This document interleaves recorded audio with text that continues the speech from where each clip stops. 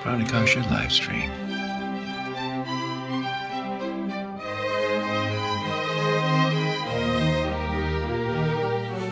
Hey folks, it's Matt at Pranakasha Productions, and today we are talking with singer, engineer, songwriter, YouTuber Sahiljeet Singh. Before we get started, folks, if you like this video, please press the like button, give us a like, and if you haven't subscribed yet, go ahead and hit the subscribe button. If you really like this video a lot, please share it on your social media platform of choice. And then, of course, leave a comment, start a conversation down there. We'd love to hear from you. We'd love to talk to you. All those things make YouTube happy with us and make it want to help promote the channel and make life good for everyone. I second all of that. So, Sahiljeet is from India, Delhi, right? Yes. And actually, there is a town near Delhi. It's called Dehradun. First of all, hi to all the music lovers and all the people who are tuning into Mad Bhai's channel. And greetings, Mad Bhai. Thank you for inviting me in. And we messed up already because, I mean, whenever we send each other messages, we always say either namaste or I like to say namaskar. Yes. So, yeah. Namaskar. Right. And so that's... Namaskar to the world. Namaskar. And then that means namaskar is more than just hello. It means like, I honor you, right? Yes. I greet to the soul inside you. Right. Not just the person standing in front of me, but you as an entire soul. Right. Or you can even you can be so bold as to say, I recognize God in you and I honor that within you. You know? Yes. Correct. That's correct interpretation, Mad Bhai. Yes. Yeah. So, I mean, even meeting someone on the street, there's like this spiritual connection that just is built right into Indian culture, which was the first thing that when I went to India, I've only been there once, but when I got there, I immediately got that and I loved it. And I went to Maharashtra area in Mumbai, and up there, most people say namaste, I believe. That's what we were saying. Namaste is pretty much the same meaning as namaskar, right? Yeah. I mean, if you look at it aesthetically, it's the same thing.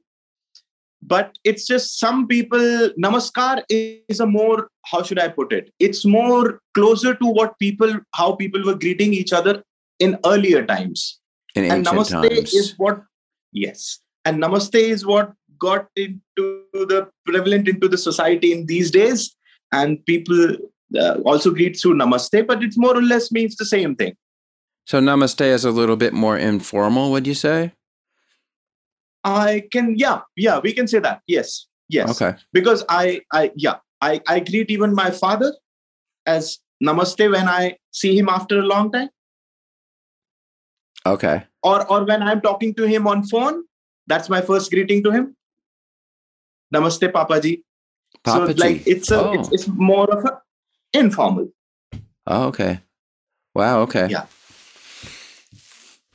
Well, and as you were saying, rightly so, India is like, I have traveled India on my motorbike, entire of it, I would say. Wow. Because when I was 25 years old, I had a breakup with a girl. and my grandfather, who was a freedom fighter, who fought for the freedom of India from the Britishers. He had once told me when I was very small and very young, he had once told me that you should, whenever you get a chance, you should, travel and see your own country to really grow as a person and to really feel the country as a whole, what India is.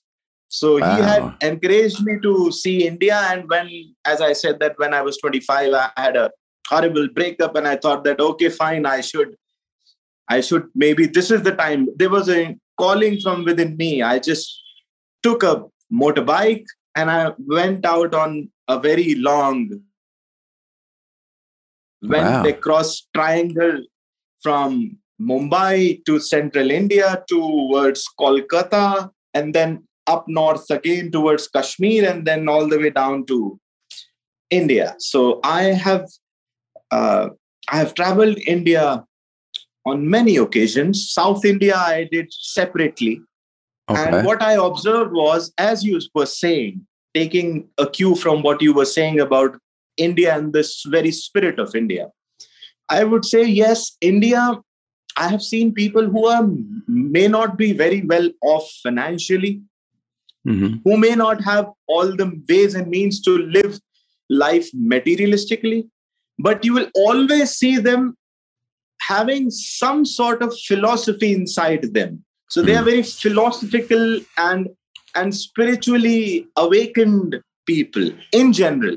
Of course, we have all kind of people everywhere. But in general, what I observed was people in India are very, they are more self-aware, and they are chasing happiness more than anything else.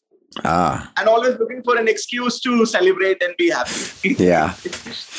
Yeah, I really got that too. And there's a that's why we have so many festivals. Well, it's really interesting, because what I got was, for one thing, everybody seemed to be very well connected to their heart, and there's just a great sense of humanity there, is what I picked up. True. I loved it. True. And thanks, Matt Bhai, for your beautiful appreciation about my countrymen. And yes, true indeed. And though, if I may add, because I have lived in many cities also, I was, because of my IT studies and work, I lived in a city near Mumbai called as Pune. It's western, I would say, West India. And I have lived in Chennai. You must have heard of that city. These are the popular cities: Chennai, Mumbai, Delhi. I have lived across all the metropolitan cities. The metropolitan people are very much similar to how you would see people in maybe another part of the world, in another capital city of a big country. They are somewhat similar in their lifestyle ways. Like they look forward to weekend being the day when they can really unwind and live life. Otherwise, they are chained by the corporate system, and that's how the work culture and lifestyle is for metropolitan people. Majorly. However, the two-tier cities, because India is a huge and vast country, so the other cities than the metropolitan ones, that is where you will find people more relaxed, people more living life, and people more connected to the idea of India, to the spirit of India, that everybody have in their mind when they think about India. So that is also has been my observation. Yes. Wow. Okay. Well, when you tell me about your motorcycle tour, immediately what comes to mind is there's a famous guru in India now, Sadhguru, who also, he always talks about, he had a similar type of thing when he was young, got on a motorcycle and traveled everywhere. So. Oh yes, he's a marvelous guru. He's a beautiful human being, and I follow his words and his teachings, not as in I wouldn't call myself a follower, because a follower is somebody who would perhaps only follow that guru. But I do connect with his teachings, and I love his ideology of, and his straightforwardness towards explaining the seekers his mindset and his philosophies. And I do connect with them deeply and instantaneously ever since I have discovered him. And of course, he is a rock star guru. He travels on motorbikes, and I think he also has mentioned the belief that I had intrinsically. Is that correct English? Intrinsically. Yeah, that's good. Yes. Yeah. Well, yes, the belief that I had. So he also has the same belief that riding on a motorbike represents freedom, represents sort of a free attitude towards life. And it helps you be very self-confident in exploring what you want to explore. So motorbike for me also, riding a motorbike represents the same thing. And that's why I connect with Sadhguru on that level as well. But he has done some marvelous job guiding the people across the world, not only in India, with his spirituality and his idea of exploring oneself through spirituality and various means and yogic exercises that are there in his module, and the way he represents his Isha Foundation. So yes, I am a huge fan of his. True. That's great. Okay, now the other thing that came to my mind is you said you went up into Kashmir. So are you familiar with Kashmir Shaivism?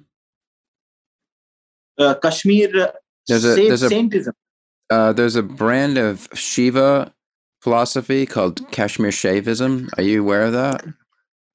I have heard of it, but I wouldn't say I deeply know about it. But of course, Kashmir Shaivism comes from the very fact that our Lord Shiva, we still believe, resides in Mount Kailash, which is in Kashmir. Okay. So the Kashmir followers, ancient time before the Mughal, it's a little controversial subject in India, people, because there is always a friction about Kashmir and status of Kashmir. But all the Kashmiris, I would say, before the Mughals invaded India, the Mughals they were the people from Persia and the land of Persia who were following Islam religion, and they invaded northern part of India and the Kashmir, and all the Kashmiris who were by the virtue of the being in that land of Shiva, were Shiva followers. They converted to Islam, were forcefully made to convert to Islam long time ago in the 13th and the 14th century. And after that, the Islam religion was prevalent in the valley, though there were some Hindus there also who were practicing what they were practicing earlier, and they didn't choose to convert. So people in today's time, if they go to Kashmir, they will see more of Islam and Islamist religion being prevalent there. However, really? I thought most of the Muslims ended up going to Pakistan.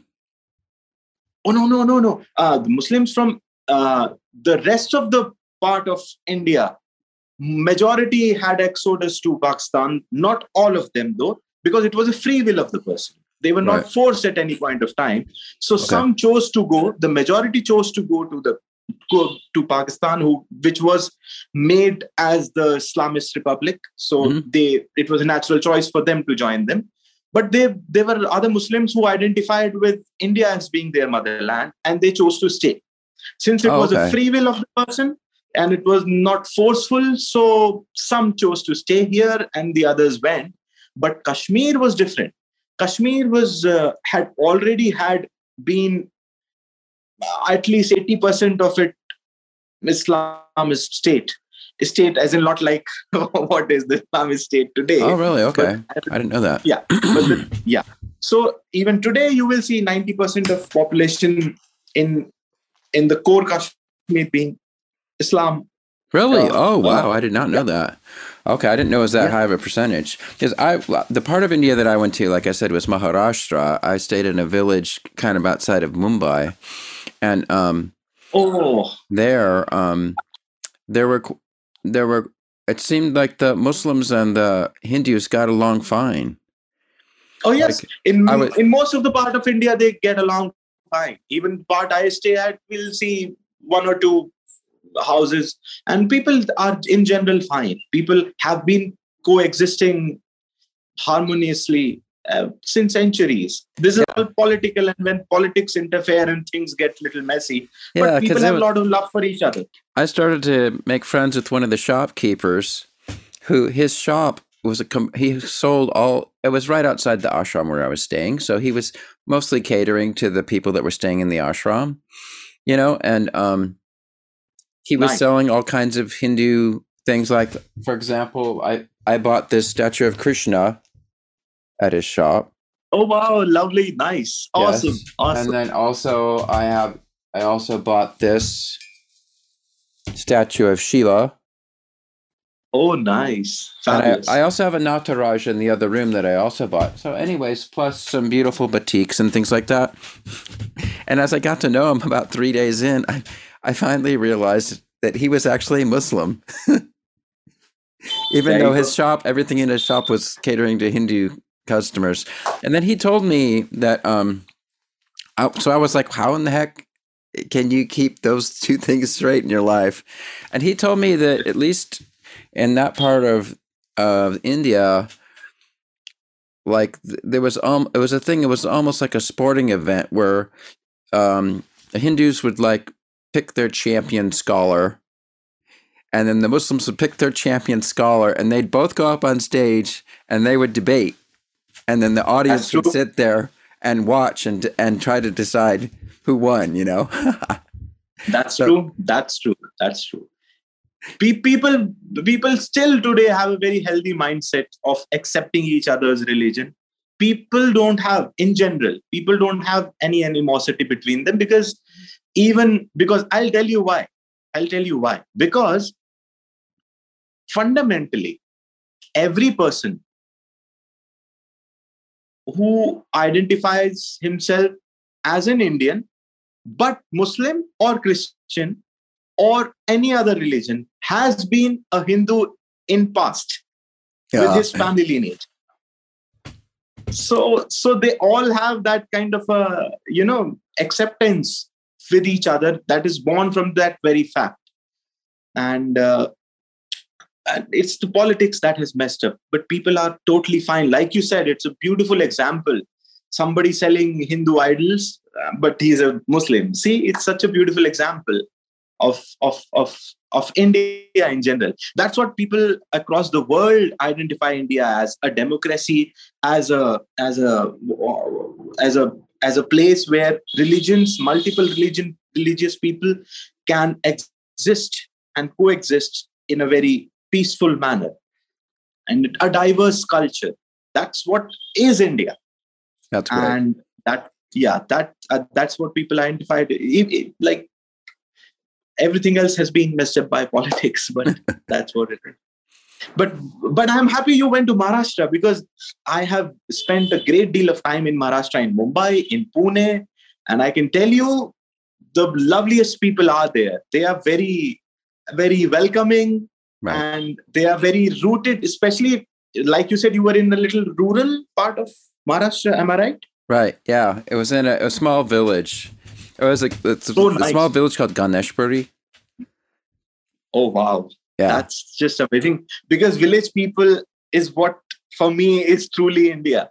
Right. Of course, I mean, it had a gigantic ashram that was associated with it. So, I mean, plus there was a big temple in the center of the village was the temple to Nityananda, Bhagavan Nityananda. Yes, Swami Nityananda, of course. Yeah. And there were buses that would come. If I may ask. When was I there? Yeah. I believe it was 2002. It might have been 2003. I was there at the same time. Oh, really? Wow. In Maharashtra. Yeah. Wow. Nice, man. Right. Yeah, I had a great time. I had so much fun. I only got to stay there for 11 days because I had just started a new job. So I only had that much vacation, which everyone told me, if you're going to India, you got to stay like 2 or 3 weeks, Yes, minimum. Yeah. Anyway, even that I will say is not enough. Yeah. 2 or 3 weeks is just for one single state. We have around 28, I would say. Yeah. Yeah. It was my first time there too. So I was kind of I went by myself. So I was too afraid to actually go out exploring very much. So I mostly just stayed in the ashram, but I made a couple of friends. Like one of my roommates in the ashram, I think there was 4 or 5 of us that stayed in the same room. And you always, that's part of the fun is staying in an ashram like that, is you make friends with these people from all over the world, Yeah. True. And anyways, one of my friends, he was Indian, and he finally offered to come take me to some of the nearby temples and some of the other places outside of the ashram and outside of the village. So once I had a companion that kind of knew how things worked, then it was neat. He kind of toured me around. It was really cool. So was that the first impression of India you had? Like, was that your first trip? Well, my first impression was when I arrived at the airport in Mumbai. Oh, right. Okay, that may not have been a very good impression. Well, but surprisingly, even like the baggage handlers and the guys doing my tickets, I even like hit it off with them immediately. I said like namaste.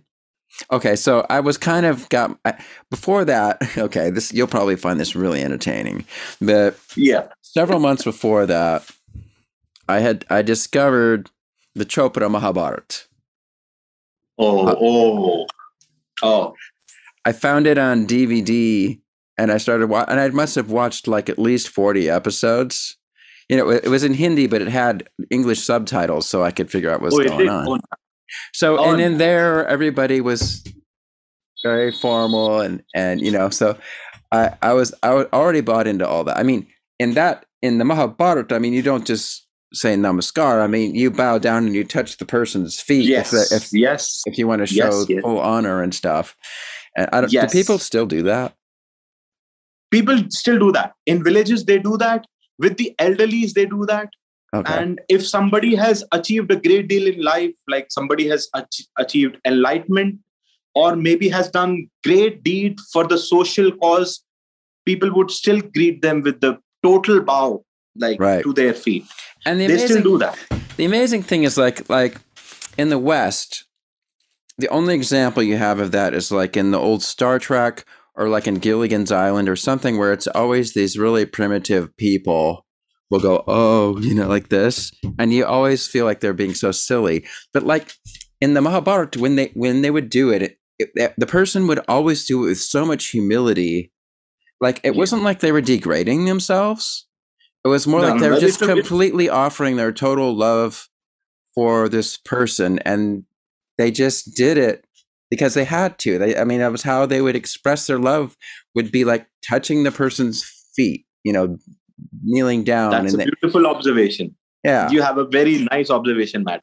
It's very nicely observed, and you are dead right on that. So when you do that bow, the body language and the way you do it is not really putting yourself down. It's actually recognizing and acknowledging the person in front of you, and really giving respect to that person without putting yourself down. So it's a very beautiful observation you have made about Indian greeting ways. Absolutely right, Matt. That's great. Right. Yeah. So I was very much taken by the Mahabharata. Oh, Mahabharata, I say, is the mother of all soap operas. Yeah. It has everything.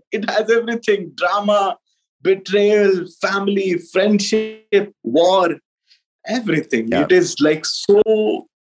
And can you imagine, it was written many 1,000 years ago? Yeah. Can you imagine that kind of imagination? And in fact, the very fact that, some studies, some scientific studies, and what we believe is in Yuga, according to our Vedas, Yuga is the cycle of how should I put it in exact English words? The ages. Yuga, it's like that they will, what we call times are changing. So the times that humanity will experience on in their existence would be divided into 4 cycles. And right now we are in Kali Yuga, according to Vedas. And that was a different yuga when Mahabharata was written. That was Satya Yuga, right? Yes. The previous. So okay. What I'm not 100% sure. Whether it was Treta or Sat, that I'm not 100% sure about. Okay. But what I am trying to say is,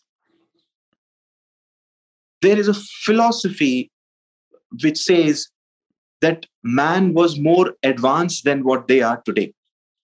And then we lost all of it. And then we started in this yuga with zero, like with nothing. And then Stone Age, and we learned how to make fire. And from there, we have come to where we are, to flying airplanes and going to Mars. And we are still technologically advancing. However, there is a theory that says that man was more powerful. They were more advanced weapons.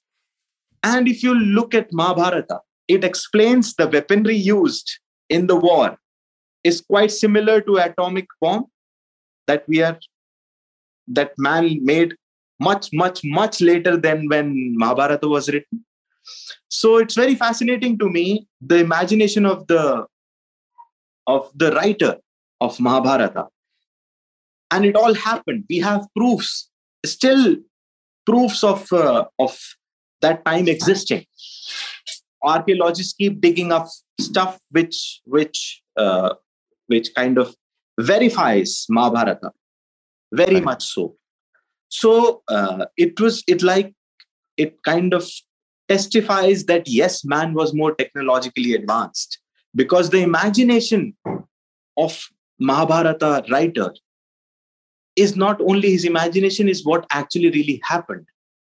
And if you study Mahabharata, it kind of sorts of proves that those weaponry systems and those ways of living of man was very much advanced, and we had access to certain technologies which we believe now advanced human we have achieved. But if you study those scriptures, you realize that man was actually already very advanced, but somewhere in between we lost everything. What happened, I don't know. Maybe same thing happened as happened with dinosaur, but I can't say. But it's very interesting to me. It's very fascinating. Also, there's all kinds of different beings in the Mahabharata. Besides just what we consider humans, and then of course in the Ramayana, there's people flying around in things that are kind of like flying saucers.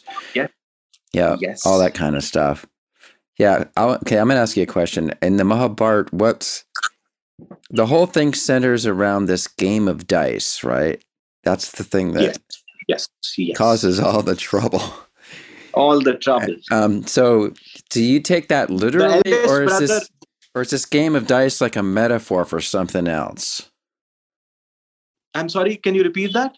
Would you take that literally as this game of dice, this is what really happened? Or is it sort of like a metaphor, like symbolic of something else that's putting all these karmic forces into motion? Both. I would say both. It actually happened too, because that game existed and it still exists in a different form in India. People still play that game with dice. So it actually happened, but also metaphorically, because what it says is it speaks about the overconfidence nature of a man, where it can lead, and the desire to win, what it can lead to. Right. Because the eldest brother, who lost everything by putting everything, his family also at stake in that game, always believed that he could win. It was his ego talking to him that he could win in that game. And he was just putting everything online. And it was it's a very beautiful message in there, that you have to have, there is a fine line between self-belief and overconfidence. And if that line is crossed, a man stands to lose everything. There's other similar themes in Mahabharata. Like there's another theme, I forget which king. He falls madly in love with this incredibly beautiful woman, despite the fact that his guru says you should not do this. Nothing good is gonna come from this. You must not do this. And he does it anyway, and then his life falls into ruin, Sounds like Adam and Eve. Yeah, there's always this theme where like they even know what their destiny is, and they know what they're supposed to do, but for some reason they can't do the right thing. They get, and then they fall into all this. Isn't that we all do? We all do that. We all know what's good for us, yet we do not follow that good path. Some some very, very, very enlightened soul are able to. But we know what is good for us, but we never end up following that path. So yes, it's just so human. Yeah. Wow.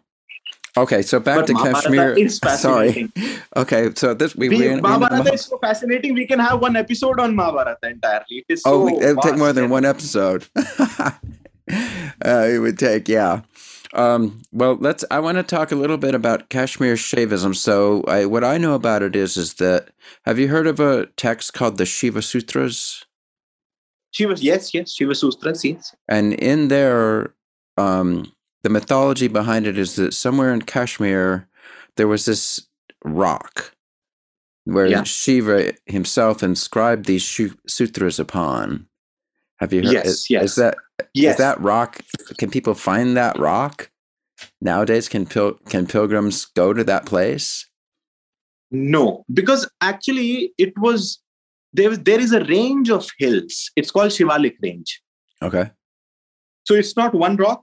When it says rock, it means there is a range of mountains where he inscribed those things. And the most sacred of those mountains is Mount Kailash and the surroundings. But nobody's allowed to go there. It's very fascinating because Mount Kailash is in such a location that it can be accessed by India. It can be accessed by Tibet region people, and also a bit by Pakistanis. Tibetans. It's accessible to all. The geographical location of that mountain is such that is accessible to all these countries. However, all the native people in that part are surrounding that part of the hill. So if even the Tibet people, they worship it in their own way. They think their God resides there. And we believe our Lord Shiva resides there.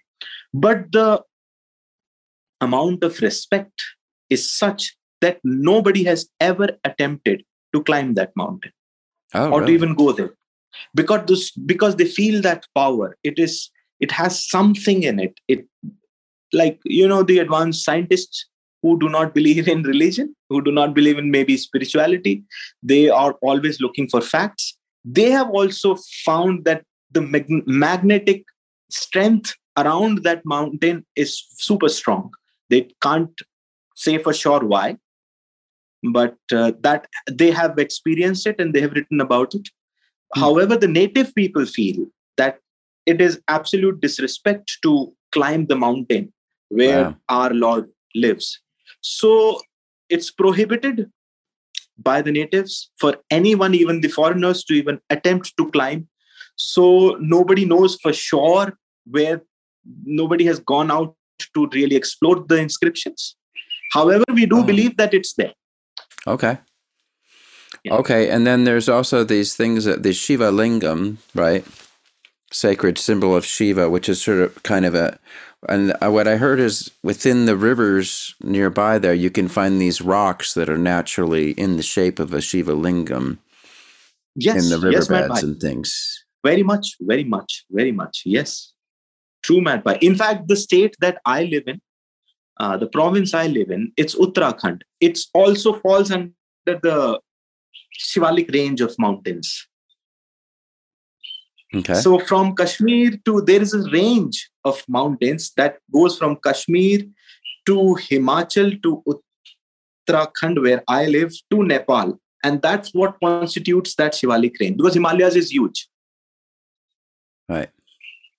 So you will see lingams sprouting from the earth and near the river, even in the land that I live in, all across Himalayas, in that shape. Wow. Okay. We can go on and on and on. Yeah, we can go on and on. Okay. The Kroners Project. We're going to switch directions here. So what does that mean? Kroners? Kroners Project? Yes. Well, yes. It was started with the thought that it was me and my friend who also had studied with me at A.R. Rahman, the music maestro of India.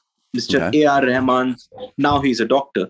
So because he has been awarded doctorate by a university, and Dr. A.R. Rahman's Music Conservatory is where I studied with my friend there. And after passing out, we thought of having a platform where we could represent an artist, a singer, through that platform, visually as well as sonically.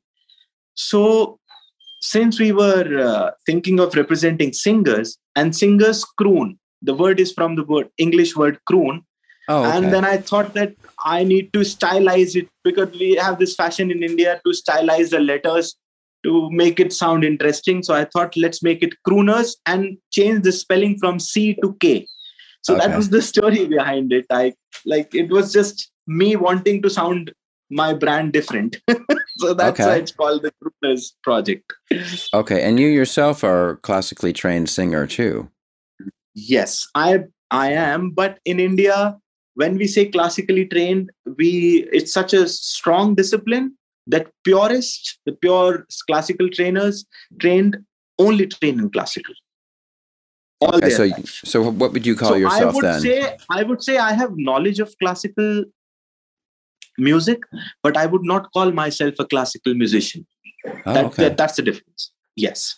Because a classical trained musician or a classical musician in India is somebody who all his life only pursues classical. No light, no Western knowledge, no brush towards that, only hardcore Hindustani classical, or the second stream of Indian classical, which is Carnatic. So that is the person who can call himself theoretically classical musician. I have knowledge of it.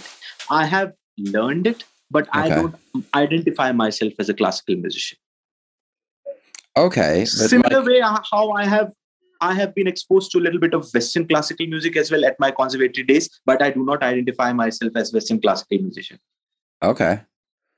Yeah. But like you,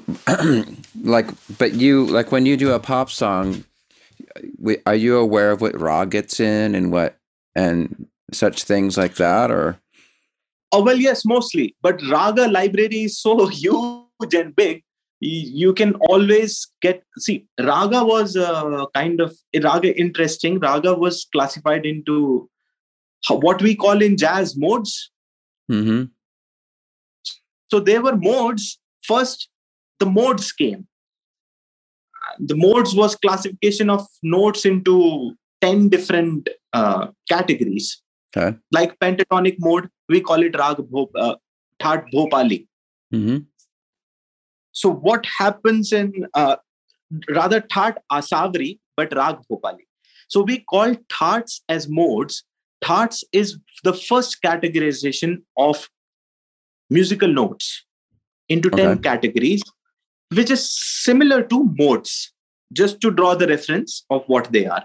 But then the Indian musicians went berserk and they started breaking those modes further into rags based on the emotions that they were evoking, most importantly. Because rag cannot be a rag if it does not evoke an emotion inside you. Like you can categorize on paper as much as you want. This theoretically, you can categorize and chop those notes and classify and do all of that. But unless there is a emotion being evoked by it, then it's not a rag. In fact, we went as far as categorizing them by the recital time during the day as well. So if a rag is supposed to be that particular rag, then it has to be sung in morning, aesthetically speaking. And so that is what one second. All right. So that is what basically led people from classifying those 10 thoughts/modes to further ragas. And based on the way they went very intricate with those notes, so based on the emotions that those notes were evoking, and the permutation and combination different permutation combination of those musical notes, as well as, more importantly, how they were sung. They went as intricate as, even if whilst transitioning from one note to another, if you do it in a certain way by touching a different semitones, that would categorize it as a different raga. So what I'm trying to say is raga library is very, very, very huge. So for anyone to identify one particular rag is difficult unless they have dedicated their life to it, which I have not.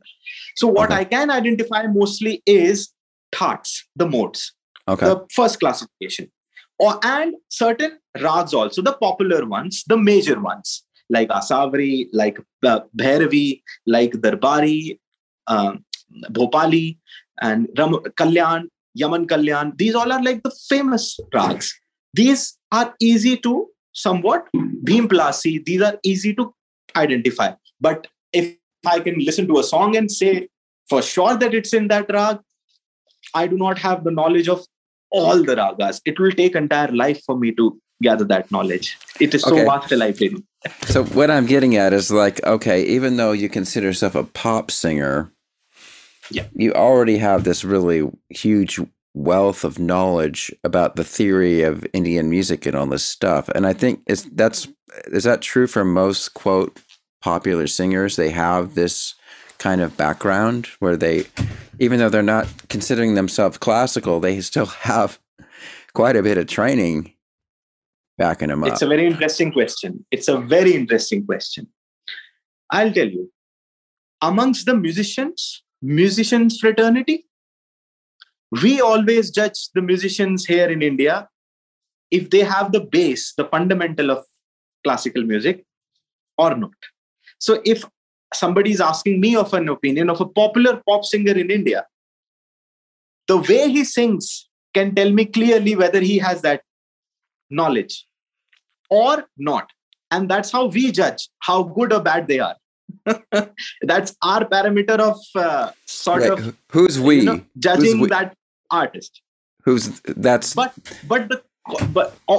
the learned listeners, whom we call the learned listeners. They will always judge them by that way. But there is a section of artists who can identify as pop singers, but who have not had a brush of Hindustani, but are still doing well in the commercial space of music. But majority who are sitting on the highest pedestal and are proper pop artists, but have a very good knowledge of... Wait, proper pop artist? That's an interesting term. When I say proper pop artist, what I mean in India is somebody who can sing, because we have Bollywood music, which is not one genre of music, but many genres. So there might be someone who is a pop singer who can sing a little westernish also.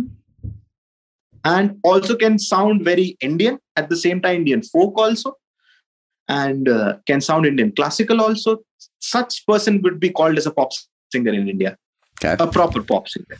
So that's why it's a little different from the pop singer probably identified. Is there actually a Sanskrit or Hindi term for that? No, I'm afraid not. You just go to English when you have to say that. We have for a folk singer, we have like Lok Gayak. Lok Gayak is like a folk singer, but for there is no Sanskrit term for pop singer because it is so recent. Sanskrit was like, Sanskrit was done by then. By the time the pop singer came into the picture. All right, sorry, I kind of derailed you on that. Because I find, when I listen to, I've watched a few Bollywood movies, some of them that you've actually recommended to me, and I'm always taken by how, to me, I don't have a whole lot of training. I did learn some tabla, and I did learn a little bit of how to play Indian violin, and my teacher was a singer. So we learned some of the basics. Anyway, so even in what's considered pop music, you do hear all these embellishments and this a very wide, very facile voice that can do these amazing things. And it's most of the time, very refined. And you can, if you listen closely, you can hear, they're not just like over in the West, when people do a lot of embellishments and stuff, they're just kind of going for it, and they're just going by their instincts. And it sounds, and it's convincing if they're authentic and they're really in the space. But in Indian, it's convincing and authentic, but it's also all these techniques that they learned and practice and learn how to do. It's very learned. It's very learned, very organized, and it has a structure. You're right. Right. You're right, Matt Bhai. It's very structural. Mm-hmm. The way they approach it is based on a lot of what we call riyaz. Riyaz is simply called as practice. Mm-hmm. So we have a term for someone who practices every day those embellishments. Mm-hmm. And there is a method to it. And yes, you're right. It doesn't sound like very impromptu or out of place. It sounds structured. That's true. But in Western also, I have seen some singers, like I like this female singer you have, Alicia Keys. Okay. She is good. She is good because when she sings a pop song, you can always tell that she is just not, like, I don't want to demean the pop music genre. Like, don't get me wrong. But pop music, if done by a learned artist, is very appealing. Because it takes off all the, it's like, how should we put it? It's like food. It's like sometimes if you prepare an authentic food to the taste of someone who has never tasted it, but you make sure that it's not too hardcore authentic while you're serving those people who have never tasted it, and you kind of give them the food which is readily acceptable to them, then that food is what pop music is for the world, I feel. So pop music is very beautiful, but if done by the right people in the right way. So, because nobody wants to apply too much mind. Listeners these days have very less attention span. They don't want to apply too much mind while listening. They want it to be just pleasant to them. You can always, that does not mean you have to downgrade the melody and just make everything in 4 chords or a very simple melody without any thought behind it. But if a pop musician is learned, he can serve those listeners in a way where he will come up with a melody which is very simple, but he will do things in that melody which are not that simple. So it's a very good combination a musician can bring to the table.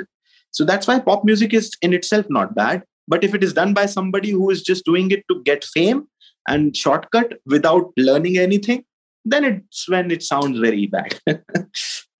Okay.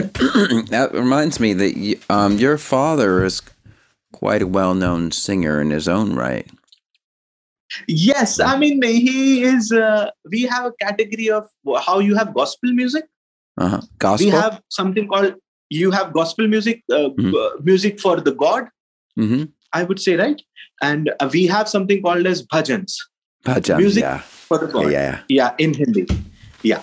So my father is associated with a foundation called as Sahaj Yoga Foundation, which teaches you which teaches you self-awareness through Kundalini awakening inside you and through chakras awakening inside you.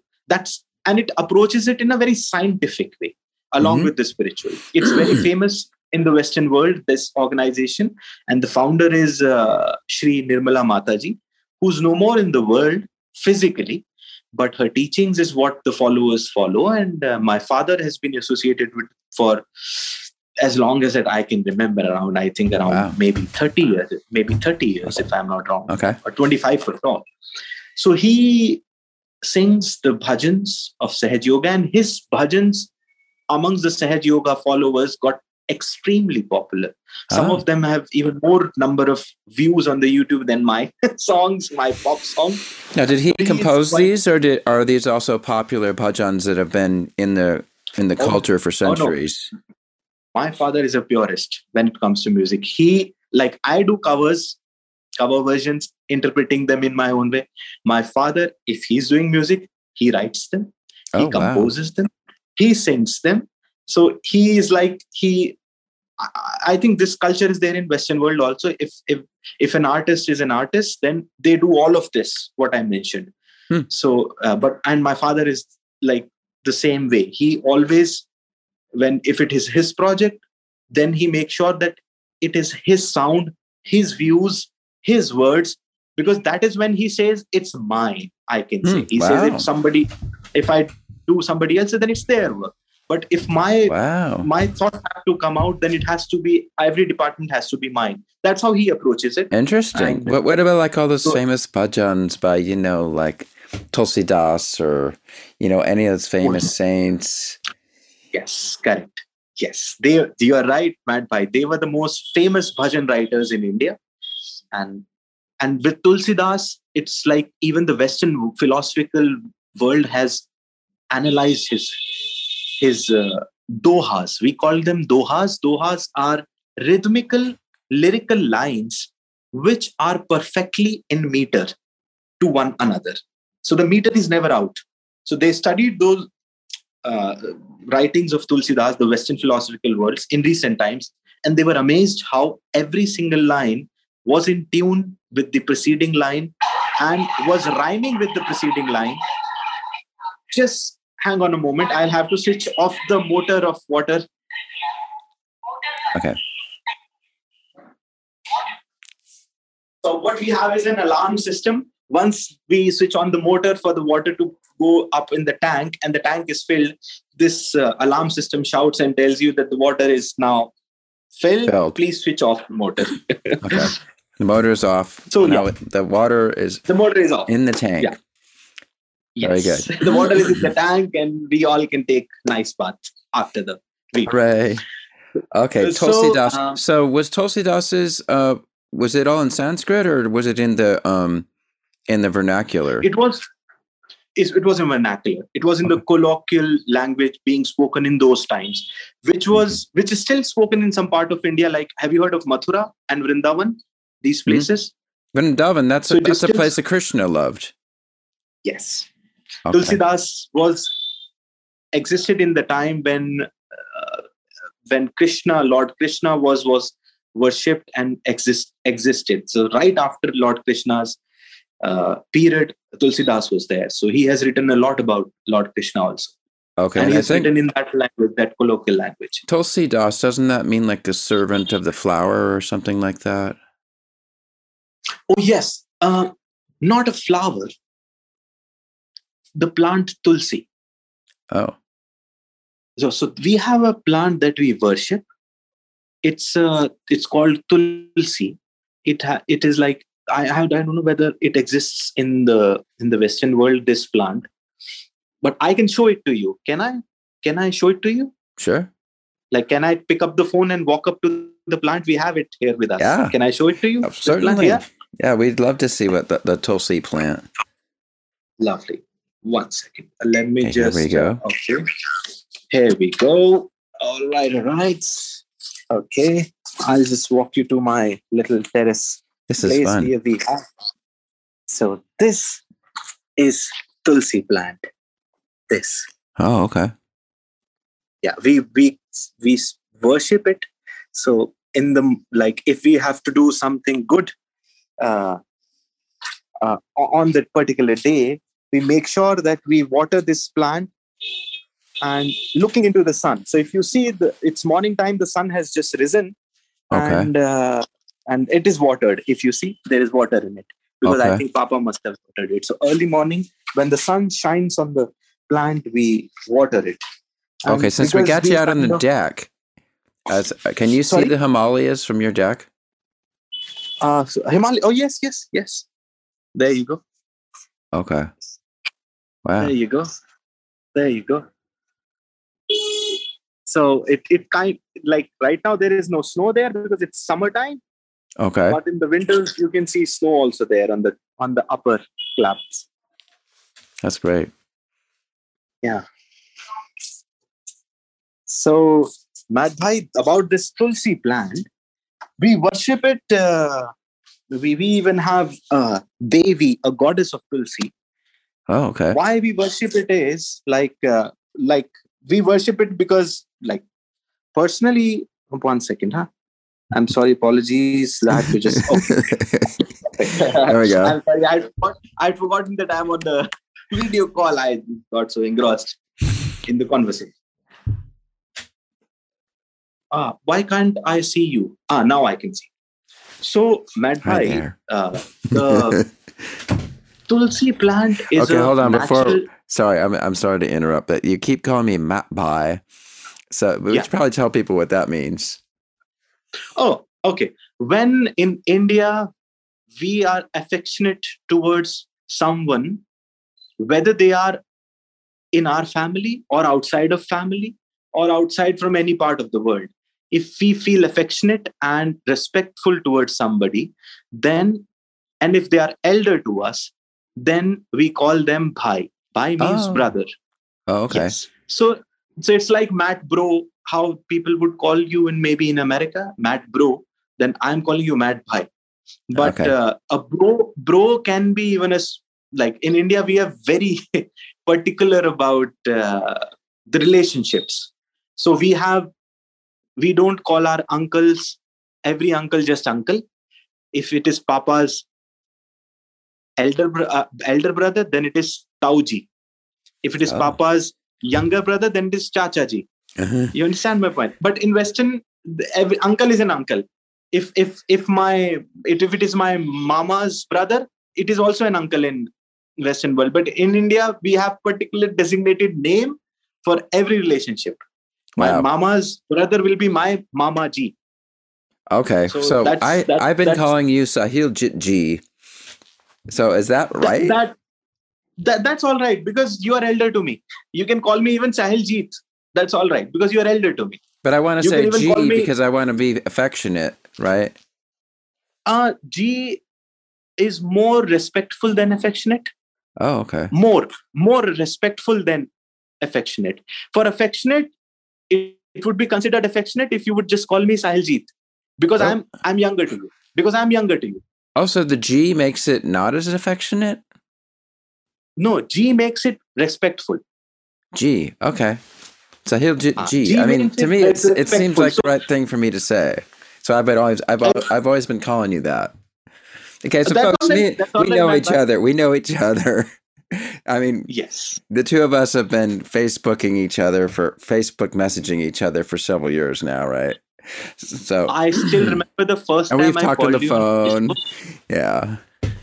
The first time I called you on Facebook, I had heard your music on the YouTube, and I got connected to Pranakasha's page, and then that's where I messaged you. Then you sent me the message through the personal profile, and I called you. I just dialed you just like that. I don't know why. I mean, I just dialed you, and we ended up speaking for quite a length of time. I think it was like an hour about head yoga.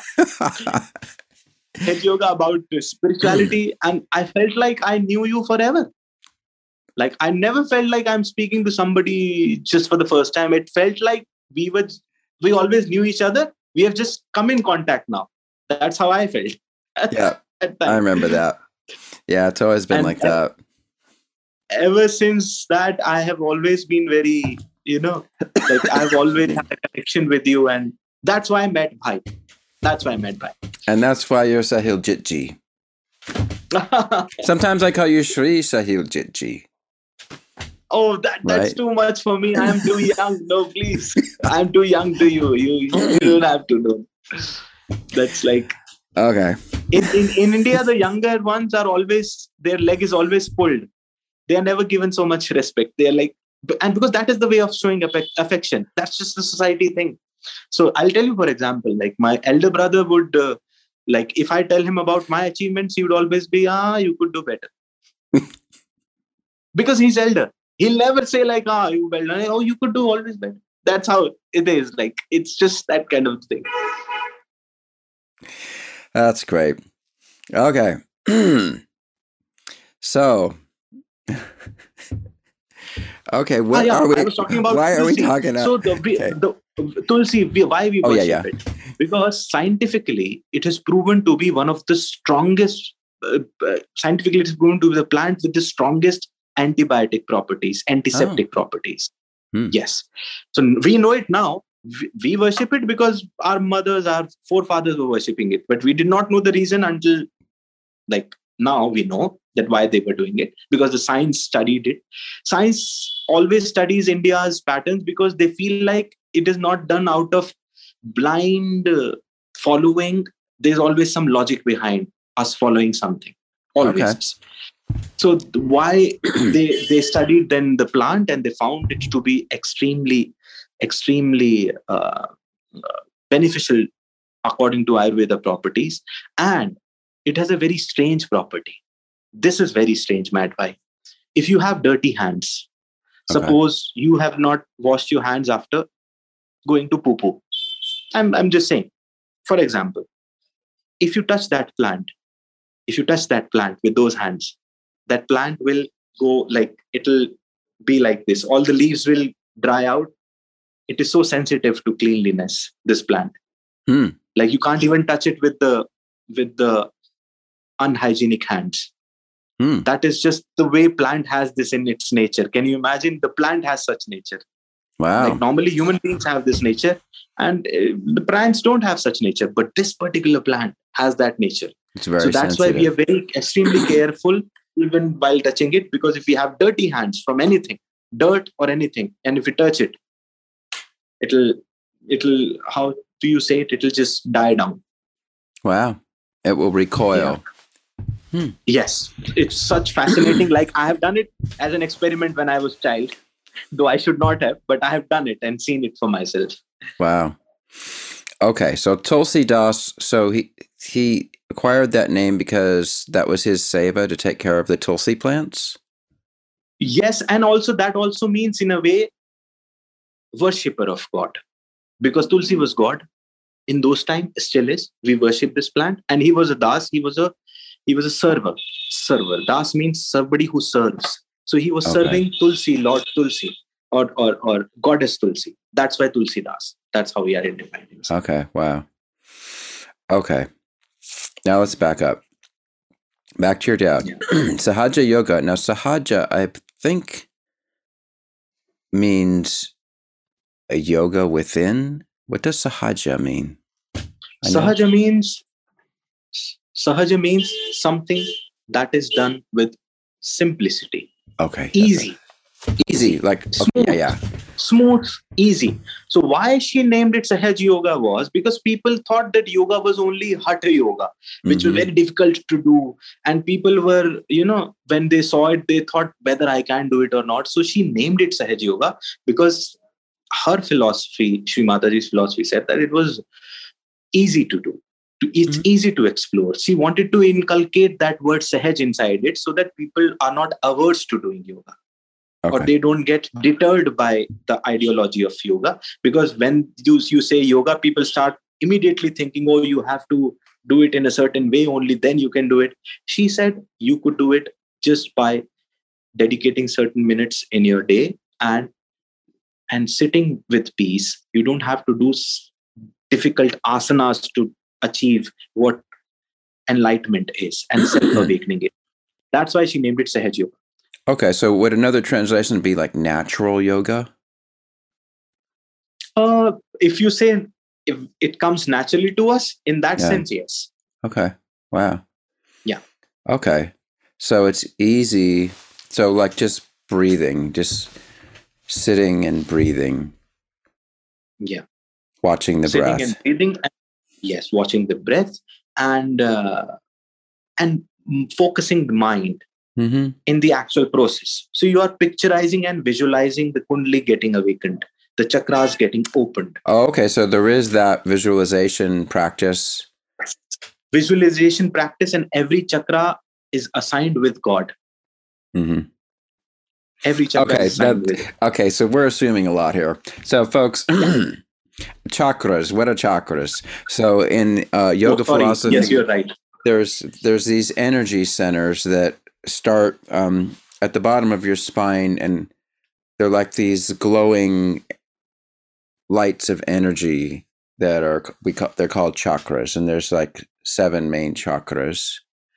And then Sahiljeet was also talking about what the Kundalini energy, which is also this like spiritual energy that sort of travels within the body and mostly within the central channel that's associated with the spine.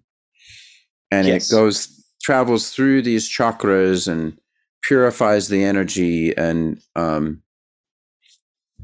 activates different emotions or different spiritual awarenesses or intelligences, or however you want to talk about it.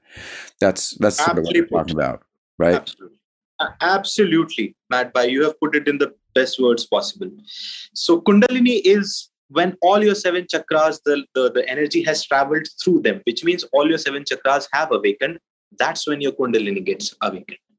So Kundalini is the eventual goal. Right. Kundalini is what you are getting awakened at the end of 7 cycles of chakras being awakened.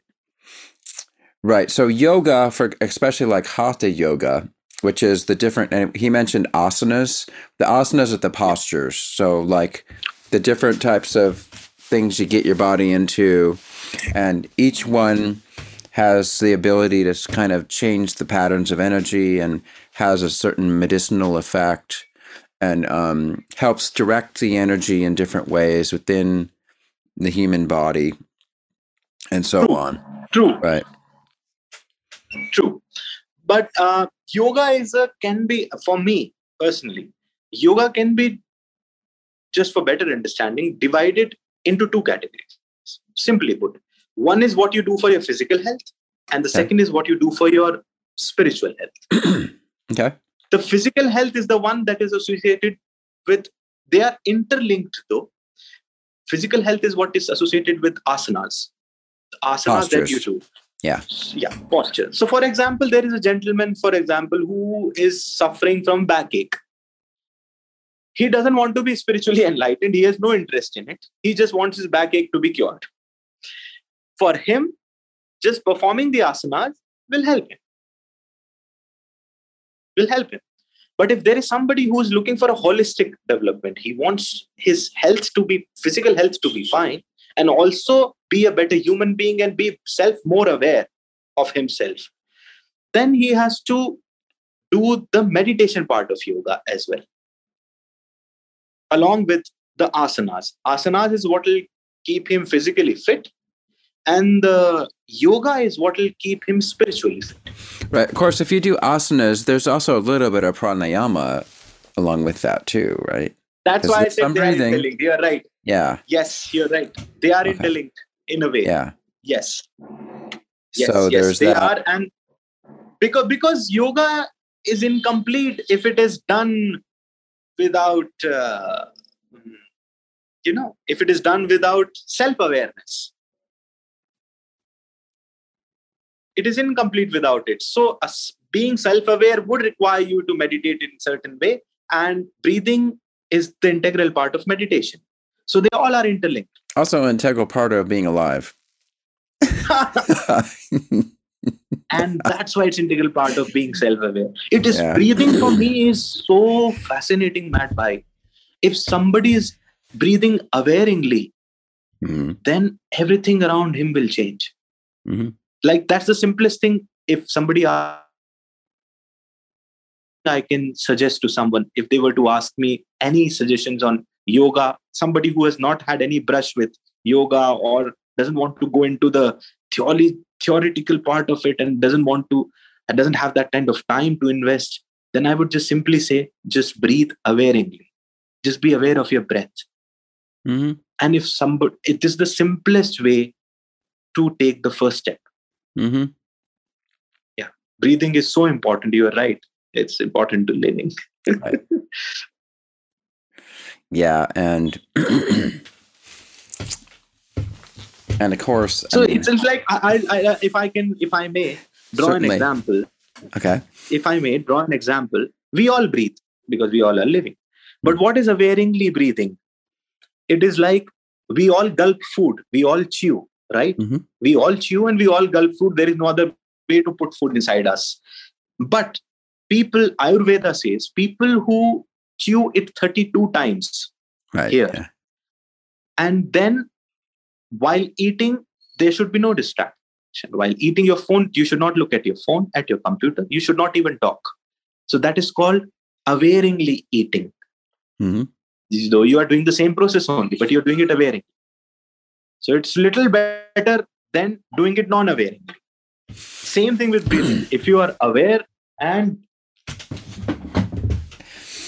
Okay, how much time have we got? Now we're getting somewhere. Now we're getting somewhere. What do you mean being aware? What is this being aware process? All right. I think I have touched the subject which would take a lifetime to really answer. But in my opinion, being aware would be to sort of know everything about your own self. So it's becoming an encyclopedia. Becoming a Google. I have never. Become a Google search engine of your own self. Okay. So what it basically means is that our existence in this world, the very fact that we exist, what defines it? There's one physical me that is existing that you can see. There is one internal me that I know, like the internal organs, the internal emotions that I feel, and my mentality. And then there is third thing, consciousness, which is what gives me life. Because a dead body is also existing. I can see it. A dead body also has internal organs. It's very much there. But it's the consciousness that makes a person living and dead. So being aware means how to have everything working for you in sync, being present in this world. You can't go out of this world. If you go out of this world and be aware, then you will be called as a recluse. Because then you're not, for me, even a recluse is not self-aware because he has chosen the paths to leave everything. To be in everything and be then self-aware is what for me is an achievement. To be existing in this very physical world, to live the life without leaving anything, and yet be completely self-aware of your own self is what I strive to achieve, and is for me the full definition of being aware of oneself. Okay. So some people would call that living in the moment, right? Would you call it that? Yes, you can say that. I have always thought about this phrase. I've always loved this phrase, and it can be easily misinterpreted, living in the moment, because some people think living in the moment is not caring about anything. For me, that's not true. Living in the moment is living without thinking of the consequences of your steps. That's also not true. Living in the moment is more to do with what I just said, and how you said that is what it is. It's like we can't just call it, like I said, it can be misinterpreted, this particular phrase, but it's the very beautiful phrase. And if deeply understood, that's all there is to it. Living in the moment, life. That's all there is to it. Mm-hmm. Because what is past, we can't access it. What is in the future, we definitely can't access it. And it's just only the moment that we live in is in our control. So if we do that to the best of our own existence and abilities, then we have lived a wholesome life. Okay. So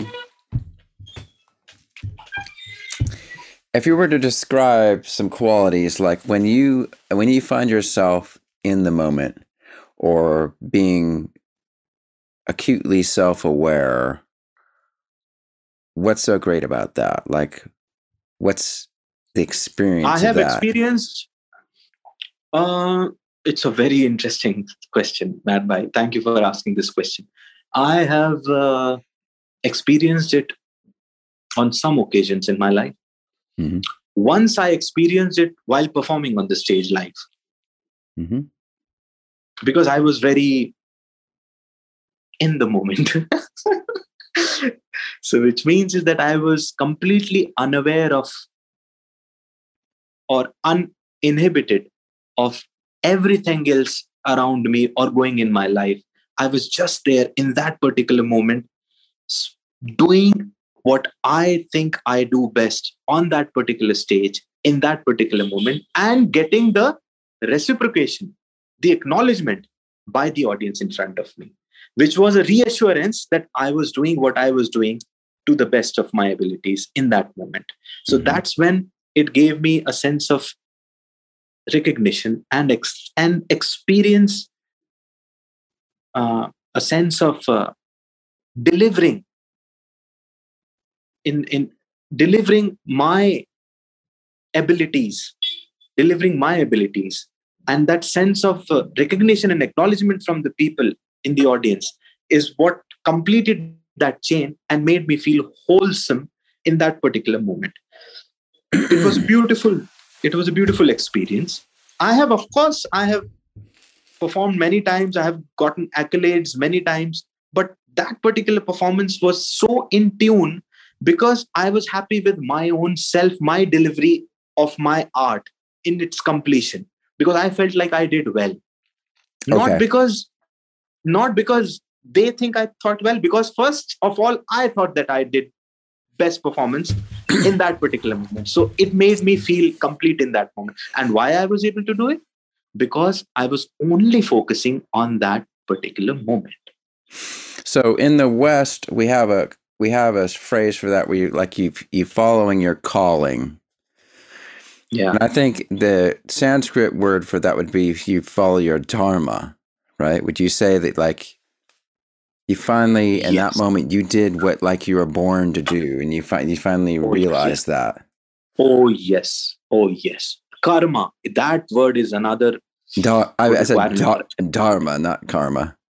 Dharma. Oh, you said dharma. Well, Dharma, dharma, dharma, dharma. Correct, correct.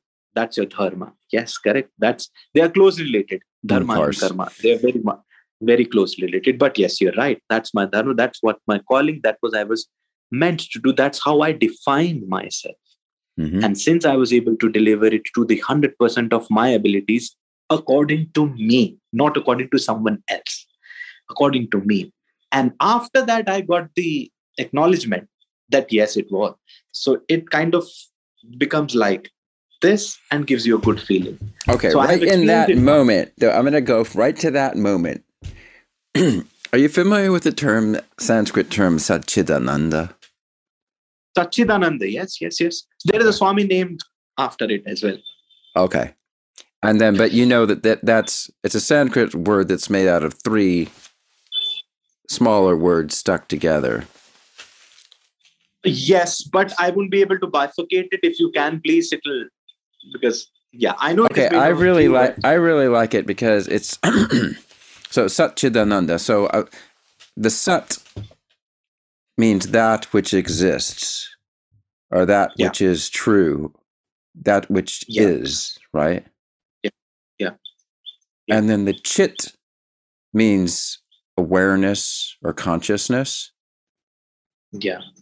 Sat, Chit, and then the end, the Ananda means bliss. Or if you could say even love or joy. Yeah. I love that word because it takes all those things, and that's like, well, that's why you want to be in that space, because when you're in that space, it's like there's truth, awareness, plus you feel euphoric, you're full of joy, right? Yes, Matt. And that's why you want to go back there, because it feels so good. Correct. But what fascinates me is, from whatever small journey I have in life, I experienced the same feeling when I was on my bike trip on top of Himalayas. We went right up to the highest motorable road, in Asia, or some people say even in the world. And there was no other human being. It was 360-degree view of Himalayas. And my bike was just parked there, and I put it on the stand, and I got up and I just looked around, and I had the similar feeling. What fascinates me is this. I was in a place where there was no human, all to myself. I experienced the same emotion, and I was surrounded by an audience of at least 1,000 people in middle of the stage, and there also I experienced the same feeling. So it's not really the surroundings, it's the connection with your own self that gives you that feeling. And so that's what fascinates me, that this particular feeling that you get.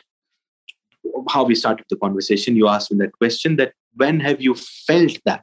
So I have felt that being in this world, and I have felt the same being outside of this materialistic world also.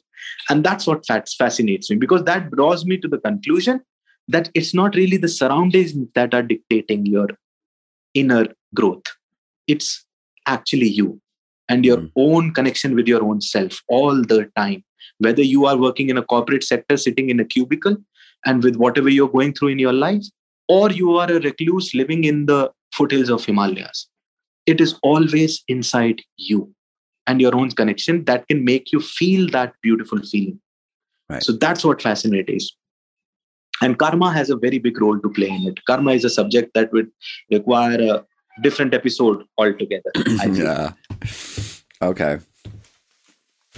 All right. So we've hit our 90-minute mark, which is usually how long these go.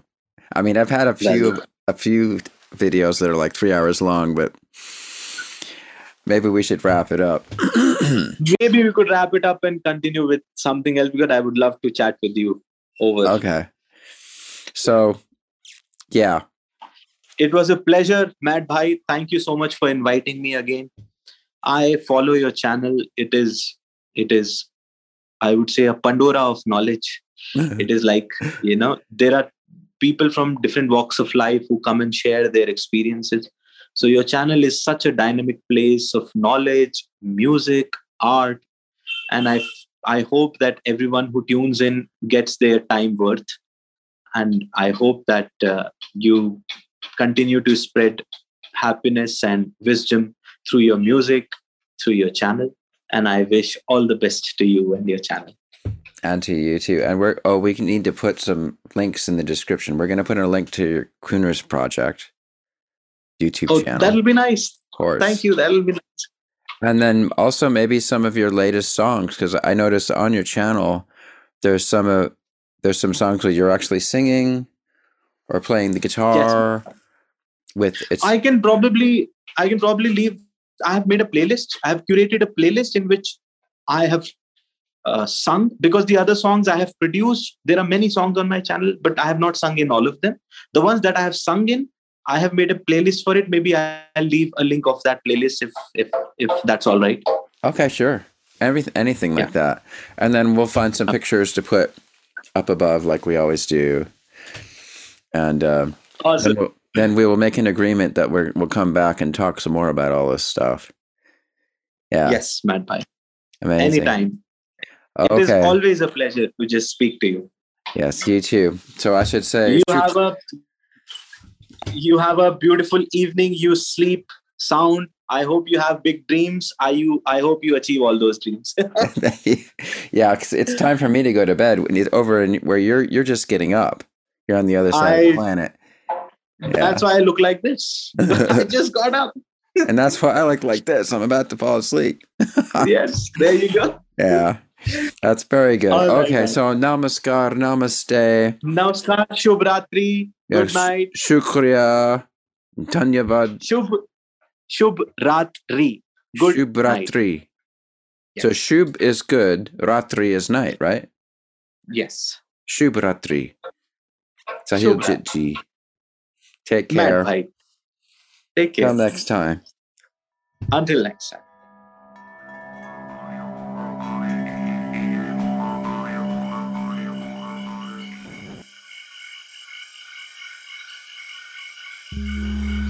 Pranakasha Production. Fantastic creations emerging spontaneously from the space of life. For the benefit of all beings everywhere. We get it.